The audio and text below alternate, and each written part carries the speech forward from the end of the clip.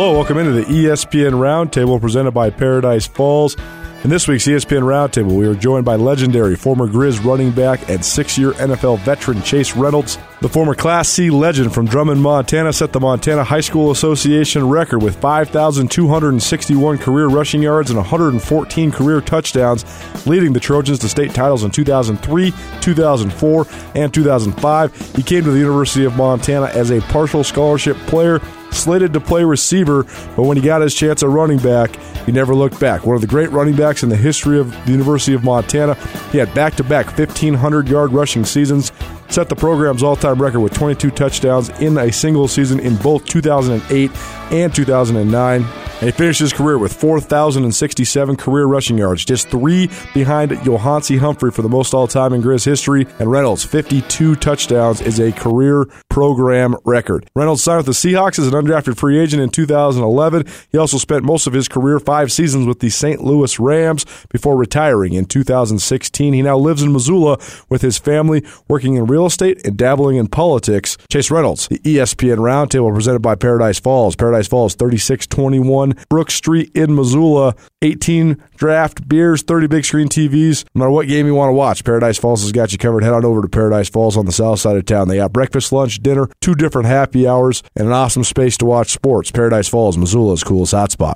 Well, welcome in to the ESPN Roundtable, and happy to be joined this week in studio by former University of Montana Grizzly and former St. Louis and then Los Angeles Ram Chase Reynolds. Chase, thanks so much for being here, man. Great to have you. How are you? I'm doing great, man. Thank you guys for having me. I'm excited to be here. Yeah, well, we're certainly happy to have you here. There's a ton to get to in your career or maybe the current state of affairs at the University of Montana. But one place we wanted to start with is the Grizzlies getting ready to host Weber State in a top 5 matchup in the nation this weekend. You had some pretty epic battles with the Weber State Wildcats. Bobby Houck's first time around, and when you were in school, Weber State, the one team, I believe, in the Big Sky Conference that beat Montana in a conference game. It was at Weber State in like a 4-year stretch. It was the one loss. And then the following year, I believe in a playoff game, you yourself had a very nice day, 200 and change, thank you very much, and a little bit of retribution. What do you remember, though, about Weber State when you were playing? Because they were maybe in terms of competition, the rival of you guys while you were playing for the Grizzlies. Yeah, definitely. They were always tough, and I would call it while we were playing back from 08, 09. They were a rival. We played down there in the rain. It was a crappy day, and they ended up beating us down there. And I know we had a chance that year to come back up here in the playoffs and play them. And I remember we had a great offensive plan. I know Sell was kind of running QB, and I remember that game because we basically had options. So when we got to the line of scrimmage, there was 2 options, and Sell had the opportunity to call one or the other. And it was just a good day. I know we were fired up to kind of get back at them. They kind of ruined our perfect season. It was our only loss that year. Right. So when they came back up here, Montana, it was we were all just looking at getting back at them and trying to go. Obviously, it was a playoff game, and I guess 240 yards later, obviously it was our line was incredible that year, and I just ran behind them and then ran in front of them. Yeah, right. Tried to run around, run through whatever I could. Right. So. Do you remember anything specifically about those Weber teams? Because they had a couple iconic guys, right? They had Trevin Smith. Yes. Who actually passed away last year. I was shocked by that. It was totally out of nowhere. Oh, wow. I didn't know that. I do know he was a great running back. I know, and I always kind of watched him run and watched him. He was always a big physical runner. So he was definitely somebody I kind of enjoyed watching on the other side while not while he was playing us, but obviously. when you played and you have a guy on that is another running back, obviously you can't play running backs. You're playing defenses, but is there I'm going to play better than this guy. I want to prove that I'm better than him because I know he's good, or something like that, or is it just I'm going to do my thing? I guess I was probably more I'm just going to do my thing. Yeah. I never tried to compare myself. I just always tried to be the best me, I guess, if that makes sense. But I never idolized another runner. I just always tried to do what I could do best and never looked at anybody and thought, wow, I wish I could be them or I wish I could do that. So I think that kind of made me a little bit different than a lot of people. I just, I had a standard for myself, and that's what I needed to accomplish. So. It's interesting. Those two guys, Chase and Trevin, basically dominated the First team all Big Sky, the rushing titles, everything. I mean, I think Trevin Smith is one of only 2 guys in the history of the Big Sky Conference that's a non-specialist that was first team all league 4 years in a row. Wow. Pretty impressive career. Absolutely. And Chase was first team all league 3 years in a row. I know you guys were battling back and forth. Those teams are so memorable, though. I mean, Cam Higgins was kind of one of the first real dual threat guys in the Big Sky. Tim Toon ended up being he ended up being Mr. Irrelevant. He was the last guy drafted in the NFL draft. Man, I would give my house and both cars to be Mr. Irrelevant. I can tell you that. I can tell you that. That's right. I mean, I would get them back new, presumably, right? A little 15-year upgrade for me. Well, the run that you guys went on, 31-1 in the Big Sky Conference, Bobby Hauck's last 4 years, I know that led up to your junior year, but that one loss was the Weber State loss, but you were able to avenge it. But during those times, play well, don't play well, it didn't matter. You guys figured out a way to win. Why? What was the mindset of the team at that point that helped you guys finish games like you did? Yeah, I think it was a lot what Hauck brought to the team. I mean, it was, want to talk a little bit about relationship between a player and a coach. I don't really know if we had one. It was you knew what to expect. I mean, he wasn't somebody you joked around with. He wasn't somebody that you had fun with. And it was kind of I almost look back at it now as a father figure that was just, I mean, he expected things of you, and if you didn't do them, then ultimately you were either punished or something else happened. So I think kids these days have lost the mentality of we really as a team fought for each other. I mean, I remember one of the things I remember going out before a game is Bobby we'd say a prayer, and then he'd say, "Hey, I want you guys to look at each other and know that when you go out on that field, these are who you're fighting for." And I remember that because I used to just get this feeling in my stomach like, man, these guys are literally fighting for me, and I would do whatever I could for them. And it was just a team bonding. And you went out there, you didn't go out there for yourself. You went out there for your brothers and everybody around you. And you just kind of knew that that's what was going to happen. So was there a level at which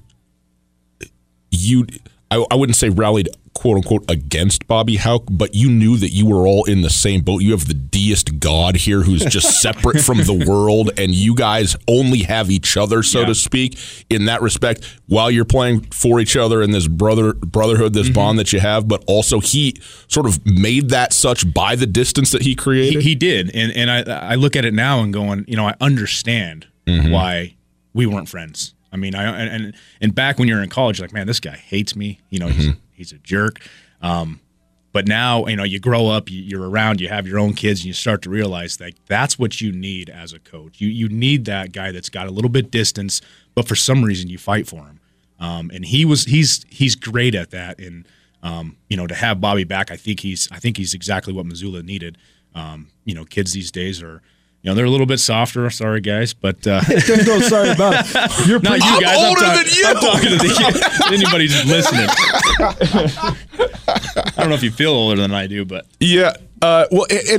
This is interesting too because Bobby Hauck, when he was first hired, I think was 37 years old. Yeah, 37 or 38. Yep. And so just into his 40s. I mean, he's a young guy, and I think there's maybe a level with young coaches where they think they probably need some distance because it would be easy to be friends with your guys. Yep. And I wonder now, because I do think my impression of Bobby the second time around is he's certainly got all the edge that he's ever had, but I think there's a little more maybe moment for a laugh, maybe a moment of, encouragement that maybe wasn't there the first time. Do you see some of that? Yeah, I do, and I think that's years of coaching. It's hard to stay that level of intensity. I mean, he was an intense coach, and I mean, I don't know if you guys remember my first game, but it was against Cal Poly, and I mean, he pulled me out, he grabbed me by the helmet, and he was screaming in my face because I did some things wrong, and that's the Bobby that I remember. And I don't know if I see that. I think he's calmed down a little bit. I don't know if it's good or bad, but well, he's got Brent Pease and Barry Sachs now, so he's just got henchmen to do the work that he was going to do before. I tell you now, it don't matter how much you produced. I mean, Narcus Knight scored 17 touchdowns this year. He fumbled in the red zone. He was benched for the rest of the first half. So Bobby's still on it, like in that element for sure. I think Colt Anderson, he was in here a couple months ago, and he explained it great too. He said he's the common enemy that you want to die for still. Absolutely. And that, I think it's such a brilliant coaching tactic. I could talk about the psychological aspects of this forever because I think that it is so interesting. In college football across the country, you've seen everybody gravitate towards family-style programs. And to a certain extent, that's awesome. And I think especially when you're recruiting kids from really disadvantaged backgrounds that have never had love in their lives, I think you can get guys to really sell out for you. And I don't think it's the wrong way to do it. Right. But, I mean, there was that great video when they had Coach Houck mic'd up during fall camp, and Josh Sandry, Jesse Sims, and Dante Olson are all sitting there stretching, and Houck's talking to them. And he says, when are you guys graduating? And they all say, December, Coach, December. He goes, man, when you guys graduate, maybe we could be friends. Yeah. and then he looks at me and goes, nah. Says, acquaintances. And it's classic. And Coach Houck doesn't even pull any punches. When he got hired, he said, hey, I am here to be the coach of the Montana Griz. You guys have all your friends. I hope you're friends with each other. We are not friends. Yep. I am your coach. And I think it's a great divide. I think it's something that's missing in America broadly across the board. Yeah, no, and I agree. And that's what I said after I was done playing. And I'm like, all through my career, I was like, I don't know if this guy even likes me. But after, we went down and actually visited him down at UNLV. And, every time I see Bobby, it's I would say that we're good friends. And it's just such a different level of what I felt in college and what I feel now. So I definitely respect the hell out of Bobby, and I love what he's doing. You, Chase Reynolds, in studio with us, former Griz, graduated in 2010, went on to play in the NFL for 6 seasons. And Chase, when you finished your last year at the University of Montana, it was almost the climax of a decade and a half or 2 decades of the program at the University of Montana being built. Obviously, various national championships and stuff in there, but in terms of just utter dominance of the field, I mean, you were part of a run that was unparalleled, really, in college football. Period. Since that time, we know what's happened. We know what's transpired, and there's a lot of explanations or portion strands as to why that's happened. But when you look at the program now, what do you see, both in terms of the last, handful of years, maybe going back to Delaney, Bob Stitt, and now with Bobby Houck? Obviously, everybody thinks, and it is obviously trending up from a football standpoint, but from a program university, what do you see there, and what is different to you now maybe still than it was when you were there? I think they're definitely trending up. We can all see that. And I think a lot to do with, maybe when Stitt was here, I think it's Montana guys. And there's always something about the Montana guys that we had. And I've seen this through my NFL career. I look back on our college career, and it's kind of a cliche, but I would take tough guys over athletes, over talented athletes that go back to the saying, hard work beats talent when talent doesn't work hard. But ultimately, that's what Montana is. I mean, we were a bunch of, and I don't consider myself a great athlete. In that 2008, 2009, 2010 season, just the Montana guys that were willing to fight for you, and that's what it was. They were tough, hard-nosed Montana boys that weren't athletic, but they would go out there and kick your butt if you lined up next to them. So I think I start to see that again, and I really think that's what was lost through those years where we see these guys. I mean, we see these offenses that we're trying to score 60 points a game, but you look back at what we did, and we'd run the ball for 8 minutes straight, and that's something that wears teams out. You have to have guys that are physically, mentally ready to do that, and I don't see that these days here at the university. Right. I want to talk about you for a minute. Some people make incremental progress. Maybe some people make incremental digression. I don't know, over the course of their lives. But from a football standpoint, you go from Drummond to Division I football at the University of Montana. And then nationally, you talk about 1AA FCS football to the NFL. You made 2 giant leaps in your life in terms of the level at which you were playing. Mm-hmm. And I know, there's an entry point there where you worked your way in at the university, you worked your way into the league. But when did you know, coming out of Drummond, hey, I could play Division I football at the University of Montana? Great as you were, you were probably when he scored 150 an all-timer, an all-time. No, I get it, but it's still different, right? When you're going and you're in Washington Grizzly Stadium, and then from that point when you're going and playing, in the NFL, how does that mentally? How do you deal with that? You asked me when I knew I could play, and honestly, the real answer is never. I never, right? It's like I get. It's not. I never. I was like, what? I think I can play college football. It was just, it was happening, and it was like, I don't know if I can, but I'm going to go try. And then, it was always a constant, even from college to the NFL. I mean, every day it was like, well, I've got the spot, now I got to keep it. Yeah. So it was never, I was never satisfied, and I was always working to be better. So I guess in my mind, it was never, I never thought, oh, hey, I've made it. And I think that's really why I had success, is as much as, I want to say that I worked hard and I did all this, I did all that, is I was just never satisfied. Mm-hmm. I always worked for my positions. Even when I started here at the university, I was always so close to losing my spot. So, it's, I never got complacent, and I always just tried to be the best that I could be. And, when I was in high school and it was the thought of college, it was kind of a whirlwind. I had no idea. Maybe I could go play at Carroll. Maybe I could go play at Tech. Maybe I could play at the university. And, just kind of snowballed and never looked back and just kept grinding. Welcome back to the ESPN Roundtable presented by Paradise Falls in Missoula. Paradise Falls, 3621 Brook Street. Missoula's coolest hotspot. They have 18 draft beers, 36 big screen TVs, a great menu, great place to watch sports. This week's ESPN Roundtable features Chase Reynolds, one of the all-time great running backs in the history of the Big Sky Conference. During his time at the University of Montana from 2006 to 2010, he rushed for more than 4,000 yards and scored a school record 52 touchdowns after joining the Griz from tiny Drummond, Montana. Went on to play 6 seasons in the NFL, and now he lives in Missoula with his wife and children. Chase Reynolds on this week's ESPN Roundtable. Coming from 8-man, they tried to get receiver the first year and a half or so. I remember covering the spring ball, and I had remembered watching you in high school, and I'm like, why are they doing this at receiver? Why don't they play this guy at running back? But then when you got your shot at running back, I think you rushed for like 175 yards against Northern Colorado, and that just parlayed into then having such a great couple years behind a great offensive line. But was there elements of frustration? Or how'd you get through the times when you go from multiple-time state champion, Class C superstar to sort of toiling on the roster and not getting any playing time? Yeah, it was tough. I mean, the point where they're going to move you back to running back move you back to wide receiver, I guess for me it was, I just said, well, okay, if I'm not going to be running back, then I'm going to be the best wide receiver. So I went out there and obviously wasn't even close to being a good wide receiver. But that was my mentality. If I wasn't going to be a running back, then I'll be the best wide receiver. And so I played wide receiver, worked at it, and then I had the opportunity to and really, I don't know if you guys know the story of why I got moved back to running back. No. It was, I don't know if you guys remember the Idaho State game where Coleman, he was the backup. I think Lex Greg Coleman. Yeah. This is what a story this is. God, talk about just a confluence of events. Go ahead. Yeah, so I think Lex was hurt. He had hurt his thumb. We got back from Idaho State. Coleman gets arrested coming off the buses. I want to say, I think Reggie Bradshaw was hurt. So it was really, we were down like 3 running backs. And I remember having a conversation with Mike Hudson, who was our coach, and said, hey, we're going to move you back to running back.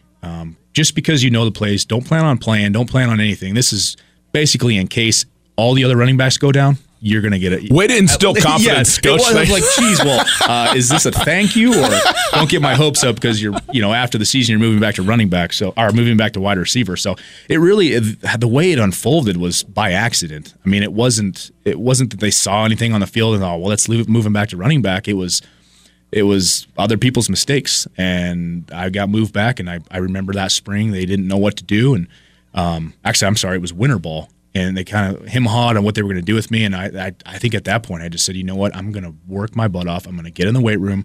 I'm going to gain some weight. And they're not going to be able to move me anywhere. So, and that's really where it all started. Winter ball, I remember a couple of coaches going, hey, we're noticing you. So it was just like, man, that's just keep going, keep grinding. And spring ball got here. And I just tried to punish people on the other side. And then that's just kind of snowballed in. And I was fighting for a spot. And that was kind of the start of it all. Wow. There's such an interesting motivational dynamic there, too, because you mentioned the Montana guys. And I think one of the most underrated factors of those last couple of years of the Houck teams was the team had so much depth that Bobby was able to redshirt almost every guy, especially the Montana guys. So then you guys lived in the dorm, same floor, everybody's close. So you have these friendships. But then you also saw so many guys from Montana. I mean, all the guys from my class, all the guys from your class, every single one of them, not necessarily the most talented guy. Houck would bring in a transfer, or he'd bring in a super talented out-of-state guy, and he would hype them up, and they'd always not be the guy that started. It would always be, Sean Lebsock in the middle, not the big hype transfer. It would always be Mike Farrader at wide receiver, not the Notre Dame and UCLA transfers. And I thought it was a fascinating motivational tactic, but it speaks to what you're talking about too. Just the fact that you guys are willing to sell out for each other, and just that Montana identity as well. It is. It holds a powerful punch. I mean, when you start talking about Montana pride, I mean, there's a lot of pride in Montana, and that's one of the main reasons why I'm back here. I mean, I love Montana. I love the people here and the way they just support. And it's just got a special feel. I've had the opportunity to go live in a couple different states, and there's just something about Montana. When you go and have an opportunity to get signed by the Rams and go to camp, and I know you were there and then I think waived and then brought back in and then eventually worked your way into, a permanent year in, year out spot. We kind of see where that maybe came from, some of the work ethic and stuff like that. But also I think a lot of NFL guys are so much about fit, about finding the right spot. And there's a lot of guys who can play that don't end up because they landed the wrong spot, and other guys that do land at the right spot. What was it like for you to go to St. Louis, obviously eventually migrating to L.A., and what was the fit like there for you? When I first got there, I had no idea. I think they brought me in as a fullback / running back / special teams guy. And I think, you kind of hit on it. You gotta find a spot. How do I fit in here? How do I make it so they can't cut me? And that's what, one of my coaches told me that. He said, make it hard for them to get rid of you. Give them a reason to keep you around. And my reason to keep me around is I could do everything. I mean, if you needed somebody on defense, I'm in. I mean, I didn't even ask. I just jumped in. You need somebody to run wide receiver routes, I'm in. You need somebody to place kick, place hold. I mean, right. I learned how to long snap. I learned how to hold. I mean, anything. It was just like, and that was my reasoning is why do you keep me around? Because I can do everything that you ask. And I will do more. I'll play on the scout team. I played DN. I mean, I went up against our starting offensive lineman when I'd get a DN, I'd jump in at nose tackle, and I just, that was my niche. Hey, Aaron, excuse me. Could you just take this one off? I got this one. In fact, I probably showed him a couple moves. Yeah, I think so. I don't know if he's gave me credit for that yet. This is what you're doing wrong with your hands, Donald. Yeah. Let me help you out. Hey, I got to ask you this, too, because, the NFL, football occupies such an amazing spot in America, in Americana, and the NFL, the zenith of that sport. When you get into the league, people don't care. I mean, basically, if you're, Joe Montana, if you're playing for the Rams, they go, "Oh my God, look at this is amazing." Now, you're married. You've been married a long time. You were married while you were in the NFL and the whole thing, kids and the whole deal. So you're not, doing everything that everybody's doing all the time. But what was it like to be a professional football player, which so very few people get to experience, but so very many people, laud and look up to?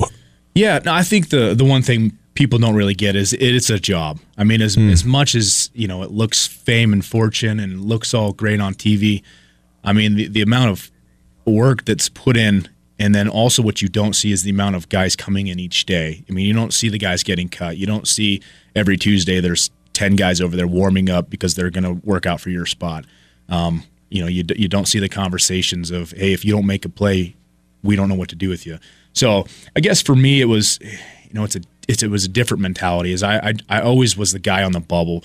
I never got that feeling of, I'm good. I don't have to work hard. I got my spot. So it was just a constant, I guess, fight of how do I stay on this roster? How do I stay alive? So, as much as people think, oh, man, it's so great to be in the NFL, I was like, well, yes, it had its moments where you look around and go, man, this is just this is awesome. I can't believe that I'm here. But 360 days a year, it's keep your head down and try to stay employed.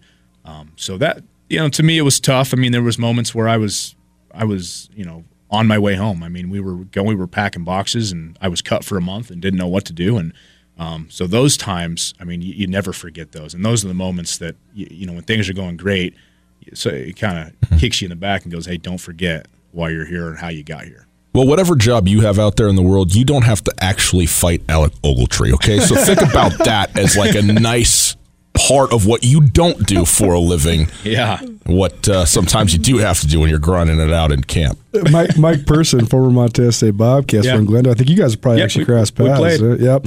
I mean, he told a story on this exact show saying, man, when I got cut from the practice squad for what I thought was the last time, and I told my wife I was going to do it one more time, she said, well, you're going to be on your own then, buddy, because we're not moving for a fifth time. I'm good. I'm staying here. You can go chase whatever dreams. But from that element, just the family element, I mean, you have to have so much gratitude for your wife for letting you pursue this dream like you did when it is so uncertain. I don't know how she did it. I don't know how she sat there and looked at me and go, what are we going to do? I mean, there was a moment we were in St. Louis. We had 2 kids.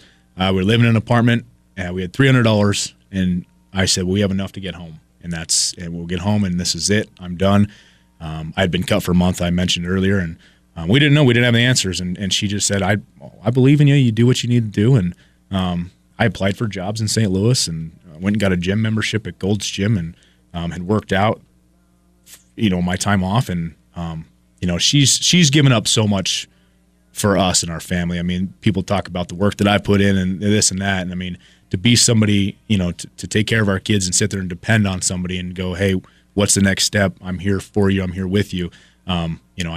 She's an amazing woman. And, I'm so blessed to have her and stand beside me no matter what. And so special thanks to her. Before we get you out of here, we got to ask you about Drummond, Montana, because I think Drummond is one of the awesome places in Montana. Yeah. And when you look at the football program, I mean, there's like 300 people in Drummond, Montana, and they produced 4 or 5 Division I guys last decade, and it's always been a hotbed. Great little mill there, by the way. My dad takes his posts and polls from the solo logging operation over the Drummond. So shout out Drummond, Montana. I love it. I mean, I know having Joe Bignell having a bunch of kids definitely gives you some D1 talent because all of those guys were good enough to play. Through. Yeah, but those Drummond teams that you played on, I mean, that was the stuff of legend. They created the running clock in Class C high school because you guys were beating teams so bad. I remember driving up the freeway, going watching you guys on Saturday afternoons, and I mean, it was 50-0 at halftime most of the time. You almost never played in the second half of a game. Yeah. I mean, you guys outscored opponents something like 500-20 your senior year or something like that. I think the only time you guys I don't know if they scored 20. But. That's what I'm saying. I think you guys might have gave up. It was 9. Get your numbers sorted out. Single digits, I truly think they didn't give up a touchdown till the state championship game. I think that's a real stat. Yep. Unbelievable. Just killing people. But how did that influence your life, though? Becoming from a working class community like that, so much pride in football. I mean, going to a Drummond game back then, at that moment in time, there was more guys dressing for Drummond high school games than Hellgate high school games. And there's a 300-person town. Mm-hmm. I mean, you've got 30 guys on the sidelines. So I think there was a time where we had 45 guys out, 46 boys in high school. Every kid in the high school was dressing for football. And if he wasn't, he was up in the crow's nest filming. So. Yeah. I mean, it was, I guess that small town, it was we started to build something special, and it wasn't before. I mean, we had a couple good teams before I got there, and like I said, it would just come down to the kids. We had a good group. My class was a big class. I think we had 25 kids, and we were a big class to get through. Right.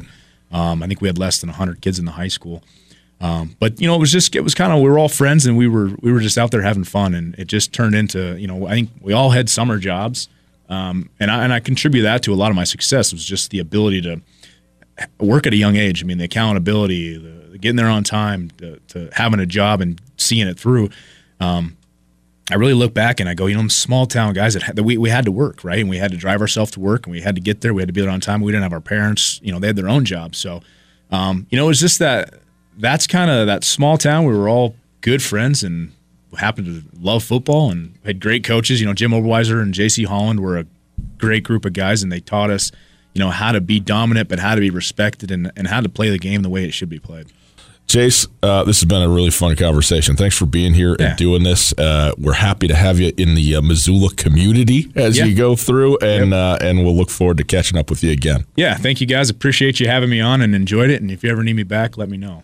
See you tomorrow. All right.